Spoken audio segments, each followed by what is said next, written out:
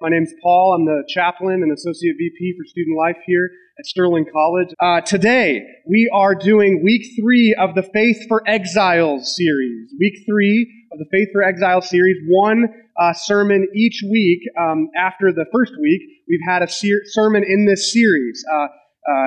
Stephanie Mancata did an incredible job in the first week. My friend Pastor Caleb last week, and today I'm going to be preaching week 3 in the Faith for Exiles series. Okay, so Faith for Exiles, the big idea of this series. The big idea of this series is that I think all of us want to grow in resilience. You already are resilient. I see it in you each and every day, but we can always all grow more in resilience. And this series is about that. It's about different habits and practices that we think you can use and cultivate to grow your own resilience. And so I'm excited to do week 3 of this series today. Hopefully you're enjoying going through this teaching series. I know I really am. Well, I'd love for you all to consider a question with me this morning. Love for you all to consider a question with me this morning, and I'll be really honest with you, it's not the happiest of questions. But I do think that it's an important question. I do think that it's a question worthy of our consideration. So it's this. I wonder if you would consider with me the time in your life when you were most lonely.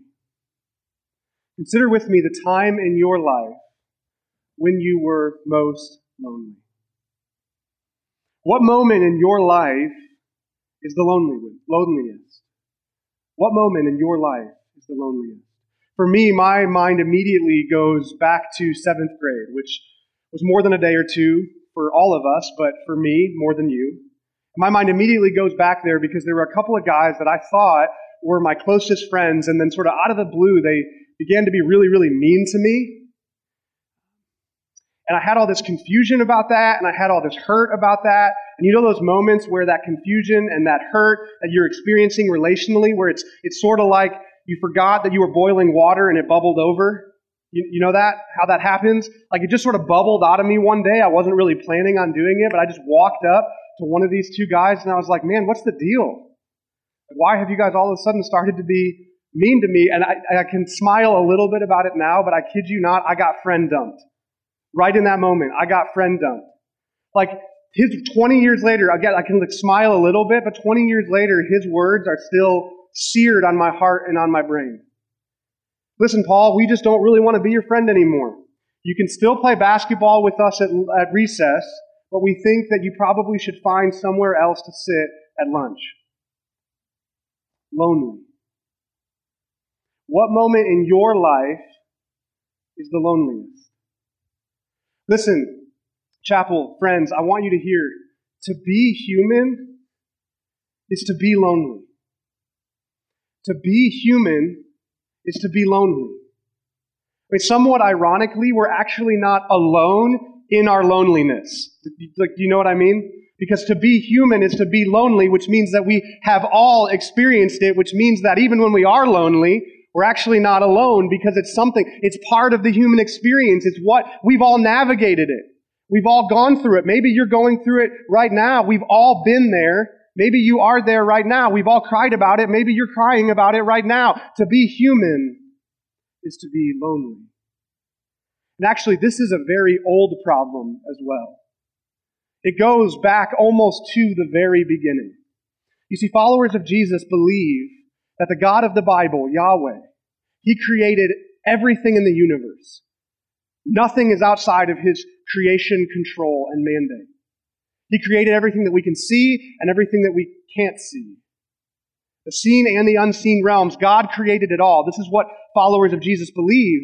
And furthermore, the story of the Bible, the early pages of the story of the Bible, they tell this narrative. They unpack this narrative. In Genesis 1 and Genesis 2, and especially in Genesis chapter 1, there is a cadence to this story. There's a rhythm to this story that you cannot miss. Here it goes. God creates something, and it's declared good. God creates something else, and it's also declared good. God creates again, guess what? It's declared good. Create, create, create, good, good, good. You read through Genesis 1, and you cannot escape. God's creation is good. Over and over and over again, this word appears of God's creation being good, God's creation being good. So we would be wise to pay really careful attention to the first time in the story of the Bible that something is declared not good. Because out of the gate, everything's good, everything's good, everything's good. What's the first time that the authors of Scripture, inspired by God, declare something to be not good? And you might think that this comes later, probably not too much later, because stuff gets bad really quickly. Sin and brokenness enter the world in Genesis 3. So you might think that the first declaration of something that is not good comes then. But it doesn't. Genesis 2 is sort of a retelling. It's a different version of God's creation story. It's beautiful in its own right. And as Genesis 2 gets to the part of God creating humanity, creating us, this is what we find in Genesis 2:18. The Lord God said, "It is not good for the man to be alone." First time that something in God's creation is declared to be not good. It is not good for the man to be alone. I don't want you to miss this. The first thing in all of God's very good creation that's declared a problem is our loneliness and our isolation.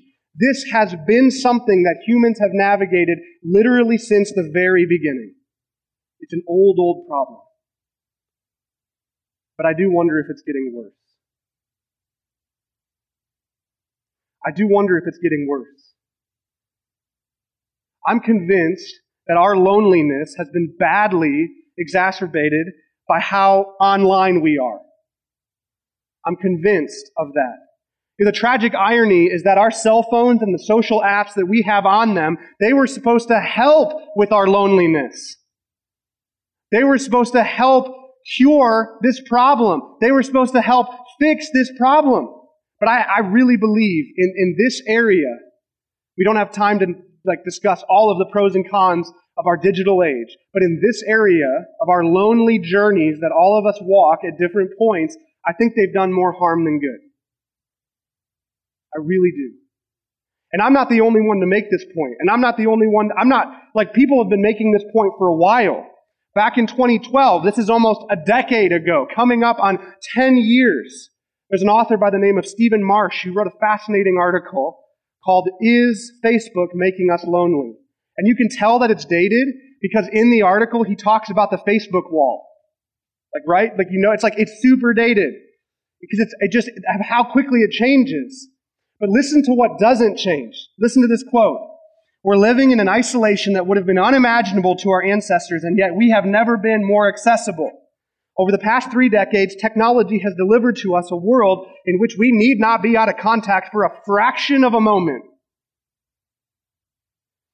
Yet within this world of instant and absolute communication, unbounded by limits of time or space, we suffer from unprecedented alienation. We have never been more detached from one another or lonelier. In a world consumed by ever more novel modes of socializing." He didn't even know what he was predicting. He had no idea about Vine and Twitter and Instagram. He had no idea about TikTok and Snapchat. He had no idea what he was predicting. But in a world consumed by ever more novel modes of socializing, we have less and less actual society. We live in an accelerating contradiction. The more connected we become, the lonelier we are. We were promised a global village. That was the promise of the internet, a global village. And I'm not anti-internet, right? But that was the promise of the internet, was a global village. What did he say? Instead, we habit the drab cul-de-sacs and endless freeways of a vast suburb of information.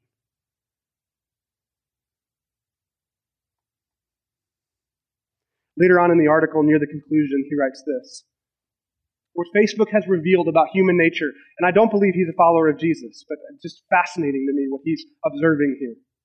"What Facebook has revealed about human nature, and this is not a minor revelation, is that a connection is not the same thing as a bond. A connection is not the same thing as a bond, and that instant and total connection is no salvation. It's no ticket to a happier, better world or a more liberated version of humanity." Listen, here's the bottom line. You can't do life alone. You cannot do life alone. You can't do life alone. And maybe you hear this, maybe you see this, and you kind of like roll your eyes a little bit. And I get it, because in some ways this is an incredibly self-evident phrase, right? Like right from the very beginning, we can't do life alone because like our mom had to give birth to us and the doctor had to help her, right? So in some ways this is a self-evident phrase, but in other ways, don't we so often forget this and try to go it on our own? One more quote from Marsh. Today, the one common feature in American secular culture is its celebration of the self that breaks away from the constrictions of the family and the state, and in its greatest expressions, from all limits entirely. Next slide. The great American poem is Whitman's Song of Myself. The great American essay is Emerson's Self-Reliance. The great American novel is Melville's Moby Dick, the tale of a man on a quest so lonely that it is incomprehensible to those around him. American culture, high and low, is about self-expression and personal authenticity. Franklin Delano Roosevelt called individualism the great watchword of the American life. And I think Marsh is onto something here. Baked into the cake of the American ethos is a relentless pursuit of our individual selves. You do you, as the saying goes. But you do you is a pretty lonely journey, isn't it? And listen, it's actually not just technology here. There's a myriad of factors that play into this. Like, for instance, since March of 2020, we've all been trying to social distance from each other, right? Like, that's another factor even more recently than the advent of Facebook and other social mediums. We've been navigating this COVID-19 pandemic together. Beyond the stay-at-home orders that we were all under last year, 18 months ago, I know that so many of you have spent 10 to 14 days in isolation or quarantine. Some of you like way more than one time, right? Like you've been there. You know this lonely journey that we've all been on, even just this past 18 months. Already there's been a myriad of academic articles that have been written about the impact of COVID-19 on our loneliness. Here's just one quote from one. People are forced to stay at home and are burdened with the heft of quarantine. Individuals are waking up every day wrapped in a freezing cauldron of social isolation, sheer boredom, and a penetrating feeling of loneliness. A freezing cauldron of penetrating loneliness. That just about sums it up, doesn't it? Truly, we can't do life alone. You can't do life alone. I can't do life alone. We can't do life alone. So why not give the church a try? Why not give the church a chance? We can't do life alone. You can't do life alone. So why not give the church a chance? Now stick with me on this, because I know the reasons, maybe even better than you, because I'm a pastor of a church and I have been for a long time. I know the reasons why you might not want to give church a chance. I really do.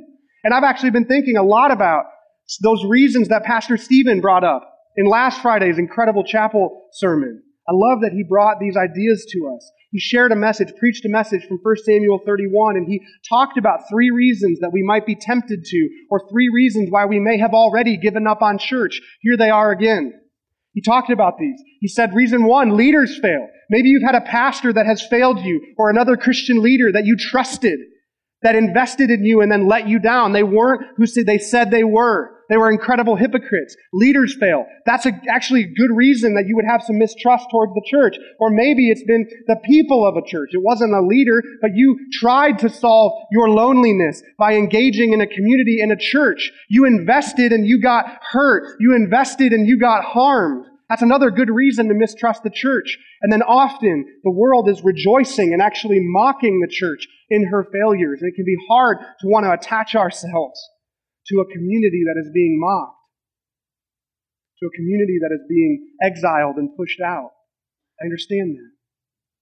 Maybe you resonate with one of these reasons. Maybe you could even add 1 or 2 of your own. I thought of another one. Reason number 4, the church just doesn't seem relevant. Maybe you're with me so far. Yes, I do battle and experience loneliness. That's a problem in my life. Maybe you're agreeing with me. But then I come here and I say, okay, so you're with me. You can't do life alone. We're all navigating this journey of loneliness together. And I say, hey, give the church a chance. And in your mind, in your heart, you're like, why would I do that? Sure, maybe I've got a problem like we all do with loneliness, but I'm not going to find the solution there. It's just not relevant. It's just not relevant. And if I'm describing you in deeply resonating with any of these reasons, and especially if you've already given the church a chance and it's harmed you or hurt you, and I'm not naive, I know that happens. I know that happens with regularity. But if you've already given the church a chance, I know it's going to be hard for me to convince you to give it another chance. But I have to try. You can't do life alone, so why not give church a chance? Listen, I believe, this is one of the core tenets of my life, I believe that the local church, as God designed it, is the hope of the world. This is one of the core beliefs that I cling to in the storms of life. I believe that the local church, as God designed it, is the hope of the world. Now, maybe you're a little bit confused by this because you expected me to say that Jesus is the hope of the world. Like, isn't that what pastors are supposed to say?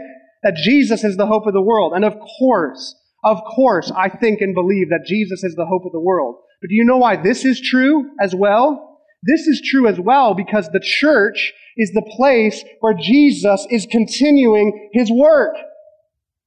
Jesus leaves, he sends his Spirit. What did we just sing?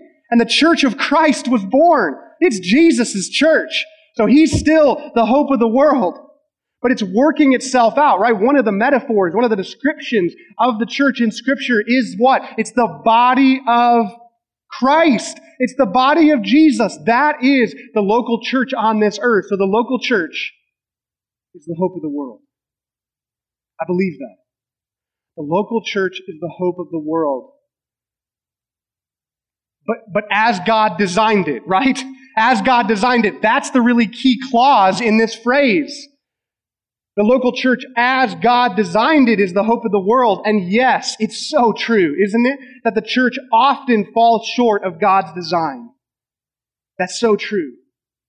But when it doesn't fall short, when the church doesn't fall short, when it actually reaches the heights of God's design, there is nothing else like a local church that's living into God's design for it. There is nothing more beautiful on this earth than a local church that is living into God's design for it. There's no more beautiful and unexplainable community than a local church that is living into God's design for it. Before I became a pastor, I was attending a church that did a Thanksgiving service every year around Thanksgiving, the holiday. And the design of the service was really simple. There was some musical worship. There was maybe a devotional from one of the pastors. And then they literally handed out a microphone to the congregation and just said, share your stories of Thanksgiving of what God has done in your life. And I will never forget one of those Thanksgiving services. There was a guy that closed it down. Nobody could go after him. And it was incredible. His name is John Clemens. None of you know John. I've known John basically my whole life. And John closed down this Thanksgiving service. And the thing about John in this moment is that just a few months earlier, not even a year, probably not even 6 months, just a few months earlier, John had just lost his wife to a really difficult and draining battle of cancer. And he had 2 kids that had some special developmental needs, and he lost his wife. And he was not standing up there thanking God for that. That would be cruel and nonsensical. That doesn't make any sense at all. That's incoherent.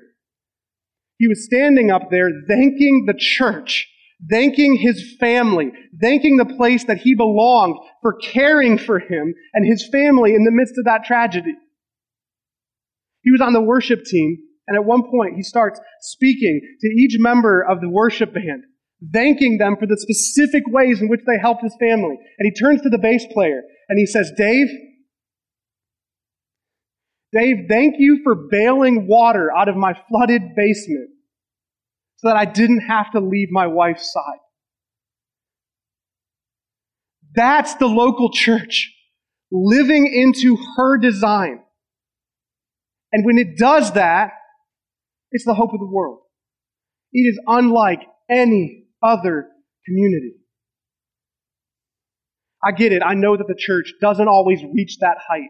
I know that it has fallen short and that it has often caused a lot of pain. But at her best, the church is a place to belong. At her best, the church is a place to call home. At her best, the church is a place to find a family. It's a place to find people who will bail water out of your flooded basement so that you can be present with your dying wife. And friends, the church at her best is a place where I believe that you can find success. You can find victory in your battle against loneliness. You can't do life alone. So why not give the church a chance? Now, maybe you're a little confused because earlier I said, hey, this is going to be about Faith for Exiles, and I haven't mentioned it at all, right? We're like 15 minutes in. I haven't touched it. But if you're one of the 20, 25 students that has a copy of this book, because I've been giving them out like candy, and if you've read to chapter 3, then you're tracking right with me. Because chapter 3 is all about this. This book is all about the practices of young people who have exhibited resilient faith, those who have kept Jesus at the top of their priority list, those who have resisted knocking Jesus down a few pegs or who have resisted taking him off the list altogether. And like I said, as Stephanie covered the first practice in this book a couple of weeks ago, these resilient followers of Jesus, they ground their identity in him by cultivating daily intimacy with him. And last Wednesday, Pastor Caleb shared about the second practice. In a complex and anxious age, develop muscles of cultural discernment. And today, as I've already said, it's chapter 3, it's practice 3, it's habit 3. We are journeying through this together. Here it is, practice 3. When isolation, when loneliness, when isolation and mistrust are the norms, forge meaningful, intergenerational relationships. Now, the book is arguing that resilient followers of Jesus, young people who are resilient followers of Jesus, they're arguing that they are doing this with regularity, over and above peers that are also their age that are not resilient followers of Jesus. So this book is part of it's a study that they did, interviews and surveys, and listen to the conclusions of resilient disciples related to loneliness and isolation. Listen to this quote. Resilient disciples are far and away more relationally well-rounded than others their age. More than 3/4 say they have at least one close friend I trust with my secrets. When growing up, I had close personal friends who were adults, and I have someone in my life other than my family who I can go to for advice on personal issues. He goes on to say 2/3 of them said this, and over half said this, and this is how he closes the quote here at the very end. Flashes of loneliness don't sneak up on them as often as others when they are alone. Now, of course, it's possible to find meaningful relationships outside of the church. Of course, it's possible to find meaningful relationships outside of the church. I've done that. I've found meaningful relationships outside the church. I'm sure that you have as well. And the authors of this book are careful to acknowledge this as well, but I think they also paint a compelling picture for the possibility of forging meaningful relationships within the church, within the body of Christ. And what's more, I think they make a case for the possibility in the church of building meaningful intergenerational relationships. Did you catch that word? Not just relationships, but intergenerational relationships. And it means just what it sounds like. Relationships with people who are older or younger with you. Relationships with people who are not of the same generation of you. It turns out in their research that those types of relationships are a key in the battle against loneliness. They're a key in the battle against loneliness, and that's because I believe this is true. You can't do life only with people that are exactly like you. You can't do life with only people who are exactly like you. Now, maybe this isn't technically true. I guess you could cultivate and organize your life this way, so let's shift it a little bit. I'll just say this. You shouldn't only do life with people who look exactly like you. It's an unwise mistake. We may be naturally attracted to those who are just like us in age, race, background, interests, and more, But only developing those relationships is actually not what is best for you. A diversity of relationships in all sorts of different types of diversity is actually what's best for your life. It's actually what's best for you to be able to develop resilience and win the battle against loneliness. And this includes the various ways that you could have diverse relationships, includes people who are older than you. And do you know where old people hang out? Church. How many of your grandmas go to church every single Sunday without missing? Okay, right? Like, old people are at church. And old people are valuable in terms of who you should build relationships with. Friends, when isolation and mistrust are norms, forge meaningful intergenerational relationships. This is practice number 3 of those who are resilient in their faith and those who are resilient in life. There's this incredible moment, this unbelievable moment, very, very, very, very near to the end of Jesus' life. It's coming. The end is coming for him, and he knows it. At this time, he's with his community.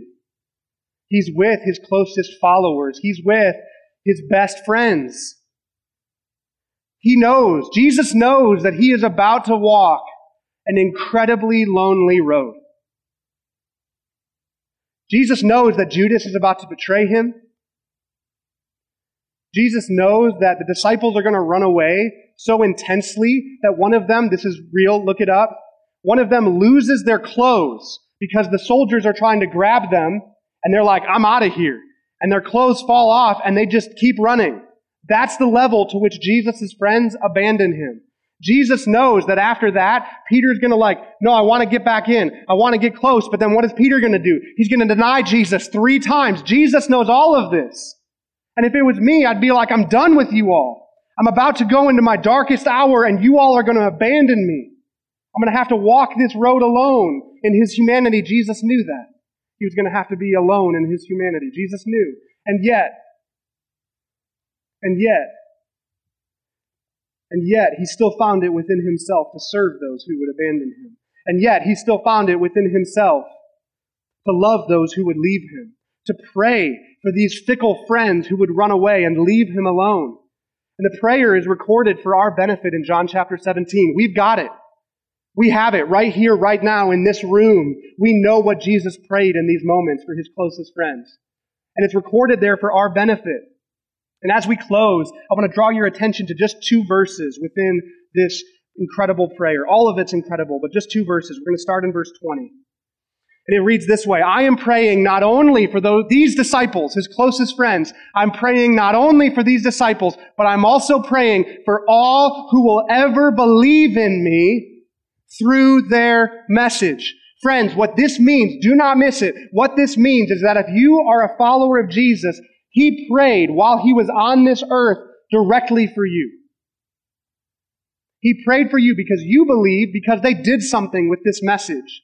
And then the next people did something with this message. And then the people after that did something with this message. And at some point, the message of Jesus got to you and you believed in it. All who believe as a result of their message, Jesus prayed for you. He prayed for me. And equally incredible is what he prays for us. Continue following along with me, verse 21. I am praying not only for these disciples, but also for all who will ever believe in me through their message. I pray that they will all be one, just as you and I are one, as you are in me, Father, and I am in you, and may they be in us, so that the world will believe you sent me. Don't miss this. Jesus prays for those of us who follow him to be united to one another as he and the Father are one. Friends, this is remarkable. This is remarkable because the unity between the Son and the Father is unparalleled. The unity between the Son and the Father is unmatched. This is just completely stunning. It's perfect in every single way. And Jesus prays that we as a church would have unity like that. He prays that our community, that our family, that our belonging would be like theirs. He prays for this because he knows that he's leaving his mission up to the church. He prays for this because he knows that when she lives fully into her design, she will be the hope of the world. The hope of the world. And when the church gets this right, which again, I know it doesn't happen all the time, but when the church gets this right, look at what happens as a result. The end of verse 21, one more time. Jesus prays that we will be unified as He and the Father are unified. Why? So that the world will believe you sent me. Do not miss the gravity of that statement. Do not miss the weight of that statement. The world will know Jesus is God come to heaven to save us if the church is a place where you can actually belong no matter who you are. The world will know that Jesus is who He said He was if the church is a place where you can find a family. That will happen if the church is a place where you can find meaningful relationships that enrich your life with people who don't look like you. The world will know that Jesus is King of the entire universe if the church is a place where genuine unity is not just preached, but it's practiced. If the church is a place where lonely people can find a home. Where lonely people, which remember, that's all of us. The world will know that Jesus is who He said He was if the church is a place where lonely people can find a home. You can't do life alone. So why not give the church a chance? Pray with me. Father in heaven, thank You for these students. Thank You for wherever they're at, Lord. I pray that You would meet them, that we would meet them, that I would meet them where they're at. No matter where they're at in their journeys, Lord, of relational belonging or loneliness. Help them, minister to them, wrap them up in a big hug and remind them that You are with them, that You will never leave them or forsake them, that You go before them and behind them and around them, and You are within them, God. And we are with them. We're a family here at Sterling College, and this is a place where we should be able to belong. We love You, Jesus. Thank You for the example You set of how to create and cultivate meaningful relationships, and then how to be resilient in the midst of loneliness. Thank You for Your example, Jesus, and thank You that You died for our sins. We pray all of this in Your name. Amen.